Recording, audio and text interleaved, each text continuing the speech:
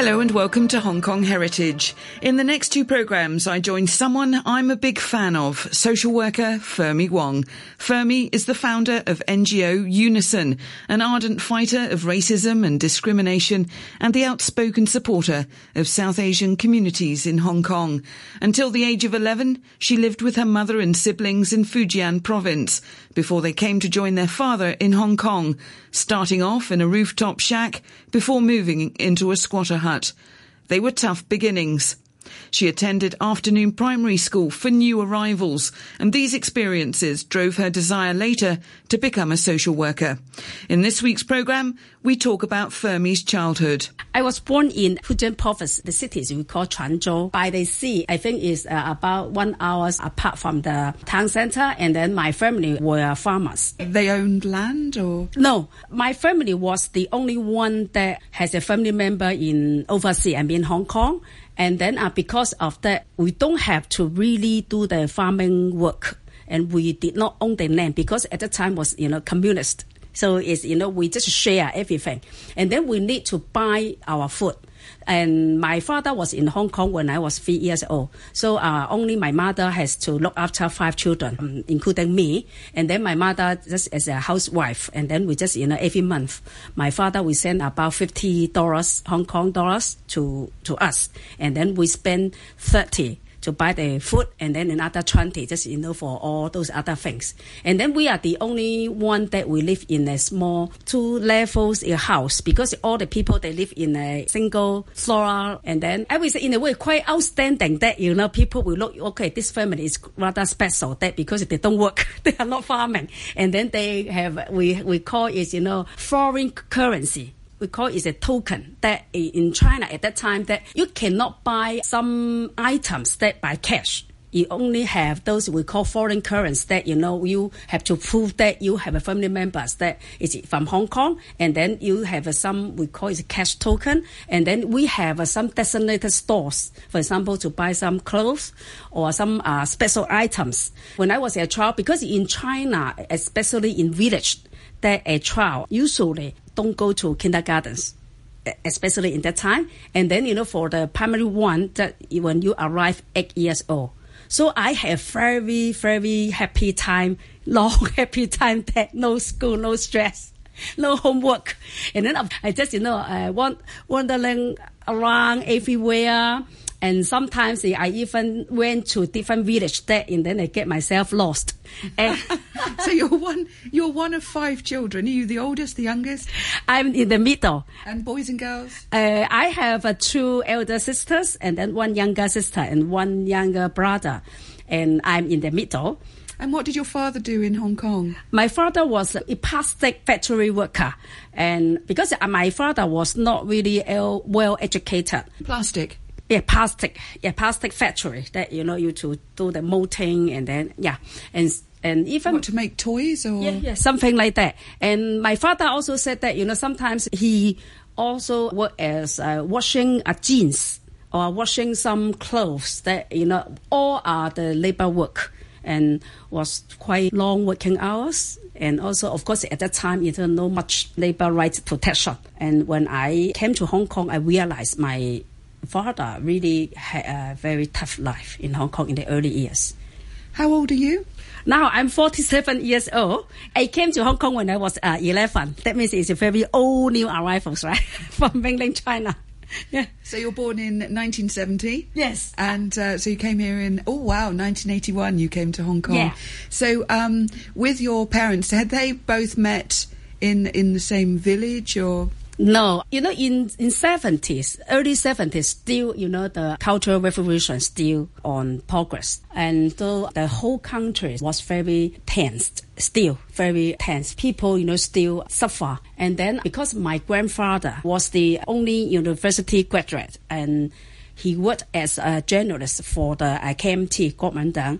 And after that, he worked as a school principal and then a college teacher.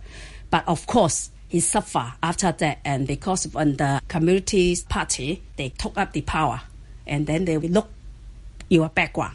And then my mother's family suffered a lot. So therefore, my grandmother had decided that all of her children will not married to scholars or anyone who is well educated. But in fact, at the time, I heard from my mother. My mother was fall in love with her teacher. They love each other, but my grandmother just so afraid of another political movement that, my mother will suffer as her father. So my grandmother arranged a marriage for my mother. That is my father, who is around, 2 mountains, they call it, 2 mountains away from the village. So, in fact, they did not know each other. It's arranged marriage. And when my mother was 19 years old, and then she was forced to marry with my father. My father was 24 years old. And then after the marriage, my mother realized that my father was, in China, we say is not that smart. But in Hong Kong, we know there is a mild grade of mentally handicapped. So that's why, because of the genetical reason, that we have 5 siblings. And among 5, we have 3. My eldest sister and my younger sister and my younger brother, who also had mild grade of mentally challenged. Mentally challenged in what kind of way? In mild grade, that means, they do not receive very high education, and then they can, barely can take up, those we call is non-skilled jobs, like, for example, cleaning or some assistant work. And, of course, when we were small, my second elder sister and I, we two are the only 2 able persons at home. So we have to, look after of them. And, for example, finding jobs for them. Or my brother was studying in special schools. And then I need to pick him up. And all, those, when any other training, everything for them. And that was really tough in the early 80s. And also, we don't have any relative or friends in Hong Kong. So your father was here ahead. So in communist China, so how did he get into Hong Kong? How did that happen? Had he come here as a refugee? Oh, no. Because in early 40s, my father's father, my grandfather, was forced as a cheap labor to Philippines. That, because they're so poor, right, at the time. And then just after the World War II. So to the Philippines? Yeah. After the World War II, and then all China and everywhere was very poor. And my grandfather joined his brother's fellows and also, other village brothers. And then all together they went to Philippines to earn a living. And then after 10 years, that my grandmother wanted to join him. But at that time, when you go to Philippines, and then you need to transit in Hong Kong. And then when my grandmother arrived Hong Kong to transit, awaiting another flight to Philippines, and someone told her that, okay, look, I need to tell you something. Your husband already has a family in Philippines. Because my grandfather married to a Filipino lady in Philippines. Otherwise, he could not survive at that time. So someone, maybe their friends, informed my grandmother and then to ask whether she would accept it or not. And then my grandmother was so angry and so disappointed. And then she decided not to join my grandfather in Philippines and then decided to stay in Hong Kong. And at that time, it was lawful that whether you want to stay in Hong Kong or go back to China or go to Philippines. It was really up to her. And then she decided to stay in Hong Kong. And after a few years, and then my father joined my grandmother. And that's why we came to Hong Kong. Wow, okay, that's quite a, it's interesting, isn't it, in the early years, why people go to certain countries, often forced by economic reasons. Yes, I was so lucky that, my grandmother, I was so happy that my grandmother decided to stay in Hong Kong. Otherwise, I may, either stay in China or in Philippines. And then I love Hong Kong. So I was so thankful to God that, my family were able to stay in Hong Kong. And because in China, even though I was really young, but I still, felt the tense and also some political pressure. I tell you some stories of my childhood. My mother was a Christian, which was really unusual, right? Was a Christian. And one day, my mother took me, to a fellowship when I was around 5 years old or something. And then people just, singing hymns and reading the Bibles. But after a while, suddenly someone knocked the door and said, okay, the Gong An, just like police, is coming to check up. And it just within 1 minute, all people hide up the Bible, the hymns, and then they just pretend, to talk, or some is cooking, someone was cooking. I was so curious that why is that happen? And maybe we are doing something very secret or wrong, right?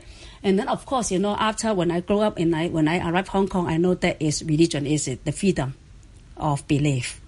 Another was because in China, Mao Zedong, Chairman Mao, everybody was worshipping him. I could not tell whether Chairman Mao is a human being or is a god. And then because they keep imagining how is the life of Chairman Mao, and then I keep asking my mother that, for example, when I eating potato, I will ask my mother whether Chairman Mao will eat potato. My mother will answer my silly questions. But one day, I keep asking the whole morning that, for example, whether Chairman Mao will go to toilet, Chairman Mao will just eat like us. My mother was so ignoring, said, no, he eat poo. Wow. And then I was so shocked. I said, okay, poo, but who's poo? Because, I was, just, burst into excitement because I just hold a secret of Chairman Mao. My mother said, okay, that is Joe and I, Premier Joe. I burst into excitement, and then I just, run out my home to tell all the people in the village that I just find out a big secret of Chairman Mao. And then people ask me what? I say, I know what he eat. And then they asked what? I said, poo. And then do you know who's poo? It's Zhao Enlai's poo. Everybody laugh, of course, right? I find myself so proud of myself that, wow, I know the most big secret, but I never doubt whether, how my mother knows about it. Okay. But next day, a group of government officials, came to my home and asked my mom to well and better discipline me that, cannot just, say, or, those they call nonsense. Okay. And then, of course, when I grow up, I realized it's the freedom of speech. Because, when I was in Hong Kong, arrived Hong Kong for a few years, I was secondary students. One day, my family was rather poor, and then we don't buy newspapers every day. And then one day, I found Ming Pao newspaper, and there was a small column. Says, Chairman Mao is a big evil. Wow! I was so shocked. How can someone criticize that Chairman Mao as a big evil, even devil? And then I asked some people, and people just laugh at me. Yes, in Hong Kong. Just, whatever you want to say. And then I realized that it's a freedom of speech. Yeah, it must be quite incredible coming as a child, as you say, from Fujian province, where, you've got government inspectors coming round, get your child under control in what she says. Yeah. And then to come to Hong Kong. When you were 11 and you came to Hong Kong, can you remember how you came? I mean, did you just come by train? Or? Yeah. We went to Quanzhou City to stay overnight, and then we take a very early coach. And then it spent around 20 hours. And then in the middle, we just have some rest, go to toilet. But my memory, was really, really bad experience because we keep vomiting because we were not used to traveling. And then very dirty. Everywhere it was really, really dirty, the toilet. And also we spent one night at Guangzhou. Was really dirty, full of people. And then we were so hungry because we did not have enough money. And also my mother was afraid that maybe she need to keep the small money that prepare for the worst. And then, we were so tired, so sleepy, so hungry, and everywhere was dirty. I just remember. And then we just also take another coach and then arrive Lo Wu and follow people to get through the custom. And because we were so young, my mother has to look after 4 of us. My elder sister, my second elder sister, myself, and my brother. And then we left my younger sister in China. When we arrived Lo Wu, it was around 9 p.m. at night. And then we wait for my father to pick us up until 11. And then we did not see each other. We were so nervous and also so scared. I was going to say, how often did you see your father? My father is only once per 2 years. So my father was in Hong Kong around 7 years. And then after that, we joined it. So I only saw my father 2 to 3 times. And then, we did not meet my father maybe because at the time, no telephone. And then my mother just took a text and then went to the address that my father write to us before. And then when we arrived, simple call. St. Paul Colony, Wong Tai Sin area, and it was midnight. And then my father came. It was really a scaring night and also very nervous, very stressed. Okay. And then at that time, because my father and my grandmother was living in a divided house in the rooftop, just like nowadays. I was so surprised. How can we sleep? Because it's only one room. And then they have the bed is 2 levels. My grandmother sleep at the lower level, and then my father sleep at the upper level. And then now we have 5 more people at the first night. And then we try to manage how can we sleep all together in a very small room. Because what would you have been living? You'd had a 2-story house. Yeah, 2 stories, and also, to be seen as rich people in the village. And also big house. And also because in village that, it's so spacing, right? So a lot of room, and then you can run. But in Hong Kong, it was so sudden. And also because in that building, it's an old building. And then I think it's a 7th floor or 8th floor. And then we use the staircase and then go up. And then it's a rooftop. And then I think it's illegal structure, I believe nowadays. Inside is only one room, and then we share with 2 other families. But after 2 weeks, we were forced to move out because it's a too big family. And then we tried to borrow some money from my grandmother, and then bought a wooden house at Diamond Hill. That's quite a start to Hong Kong. Yeah. You were 11. What would your first language have been? Mandarin? No, Fujianese. So because in China, I only received 2 to 3 years education, and I just start learning Mandarin. My mother tongue is Fujianese, and of course, no idea about Cantonese, which I heard is so difficult to understand. And also I never touch or learn a single word of English, even ABCD. Yeah, so it's all totally new for us. So you started off in this subdivided illegal structure on a rooftop at Sampo Kong. You then move into probably equally illegal wooden structure on Diamond Hill. When I came to Hong Kong in 1993, and I remember I'm not quite sure when the actual finally that Diamond Hill structures came down, but I do remember them, and all what I call the spaghetti of electrics, the wires. I think when that year, early 90s is already, all stripped down. Also, I think it already, sold the land, and then nowadays is the Hollywood Plaza. Near St. Paul Kong, we live in that side. A lot of new arrivals, including Hainan, Quzhou, and Fujianese. And I have very good time here because we just go out and play games, hide and seek, because it's a very large area, and then I always go home and then people could not find me because the hide and seek areas including Wong Tai Sin, Chai Hong, and Diamond Hill. 3 districts. And also, of course, I experienced 3 times of, fire. That, easy to catch the fire. And also I heard that, some people want to go to government house, quicker, faster, and then some people... Oh, so public housing. So you think people actually intentionally burnt their homes? Yeah, burnt their homes. Well, it's very dangerous for everybody else. But of course I did not scare because I feel it was really exciting and also very fun. Because in the midnight, of course all the parents, they're so worried, but I was so, so happy to see, and then all the firemen, all the fire, and then because I saw my mother, just because my mother is Christian, it just keep praying that don't burn my home, and end up after 3 times fire, all of my neighborhood all burnt, just only my home left in the middle. Yeah. But I was so unhappy because I want to move to some other place. But of course, I could not understand, how difficult that we could not go to government house. In fact, because not enough, not yet at the public house, we can only go to the temporary housing area in Kowloon Bay.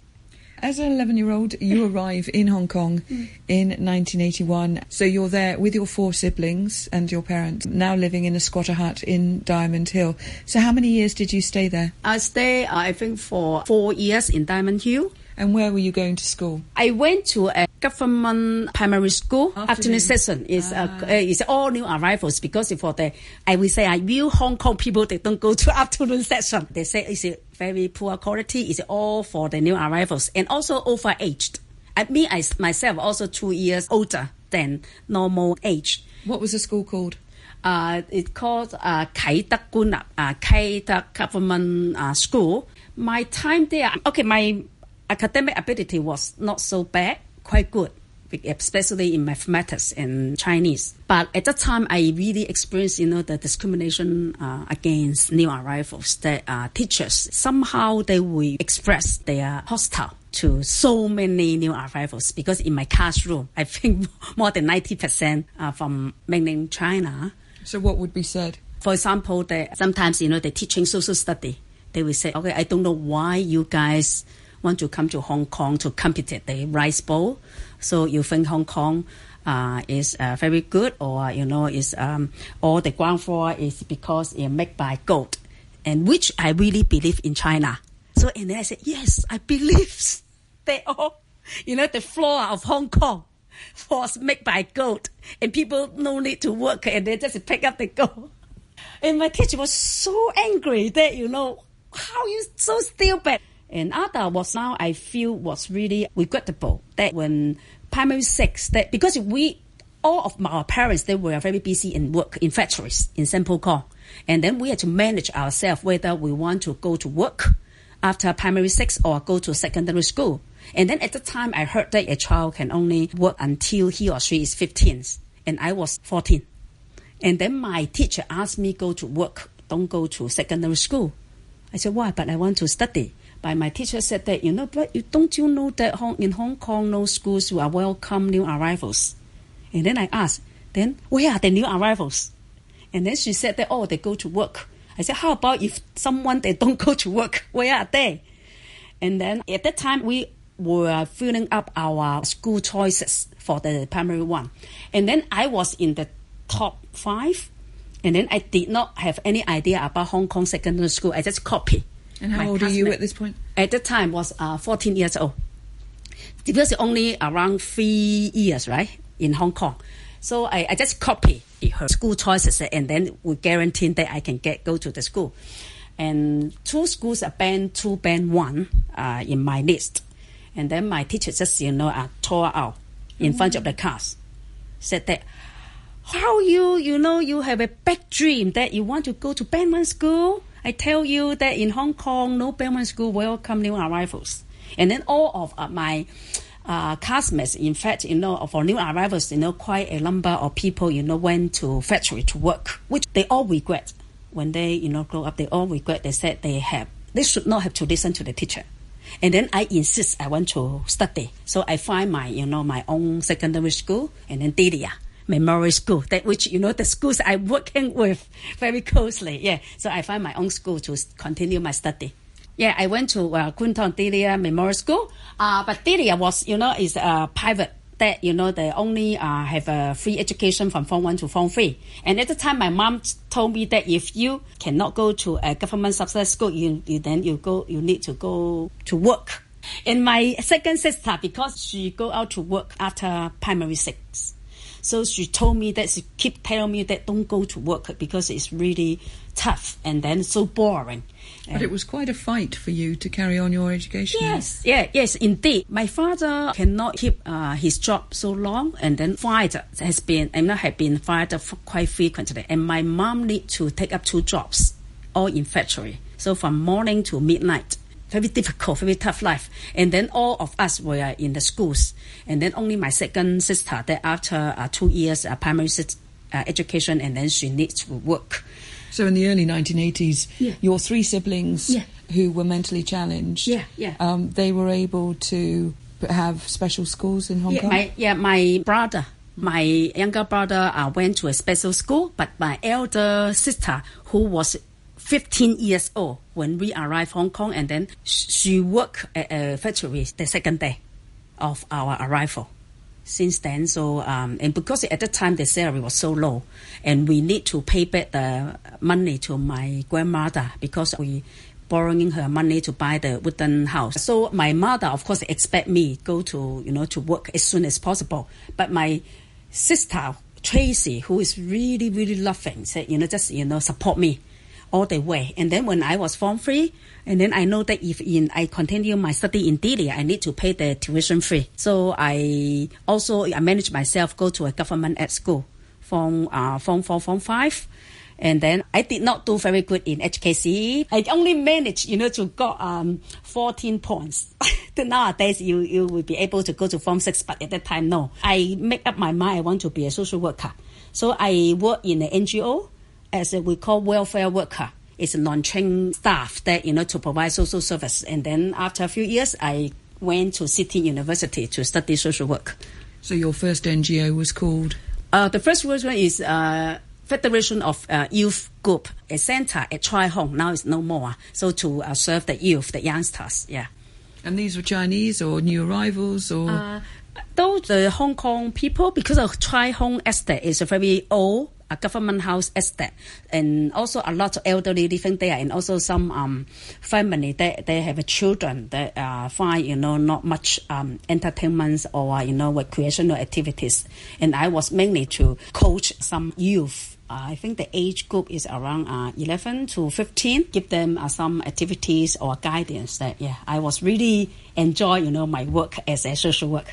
I know you as Fermi Wong, yeah. But what was the name that you were born with in Fujian province? Wang Wei Fan. Where does the name Fermi come from? Oh, maybe I named myself because I was very poor in physics. And then the first Nobel scientist in physics is a Fermi corridor. Yeah, and I want to encourage myself. So I named myself Fermi. It's a male name, right? But I think Fermi is quite female, so I named myself to motivate myself and get a pass. What made you decide to become a social worker? Why did you say at a young age, that's what I want to do? When I was in Delhi, I always get punished. And then I need to see a social worker. And then I find out that going to see social worker, in fact, is so fun, nothing to do. I can buy something to eat and then talk, and then no need to, to stay at the classroom. And then... So why were you always punished? Because you were speaking up, or were you naughty? Talking too much. Right. Because I really talkative, and also because I have a certain degree of ADHD. So I keep ignoring other people and talking. So, and then I get punished to go out to see a social worker. And after one semester, one day I say, okay, what a social worker does. She said, to give guidance, to counsel students. Yeah, that is how I start, to thinking that there's a word that, you don't have to do anything. You're only talking, and then you receive salary. How fun, right? How can have such good job? Because I love talking, and then you just talk and then receive salary. And then, of course, after when I went to City University, of course, I learned a lot of social work values and concepts that, our fundamental value is to defense for the social justice and human rights. My thanks to social worker Fermi Wong. In next week's Hong Kong Heritage, Fermi tells me about winning over Triad Big Brothers and how she began her work with Hong Kong's Nepalese, Pakistani and other South Asian children and her fight to bring in an anti-discrimination law. Thanks for listening and join me next week on Hong Kong Heritage.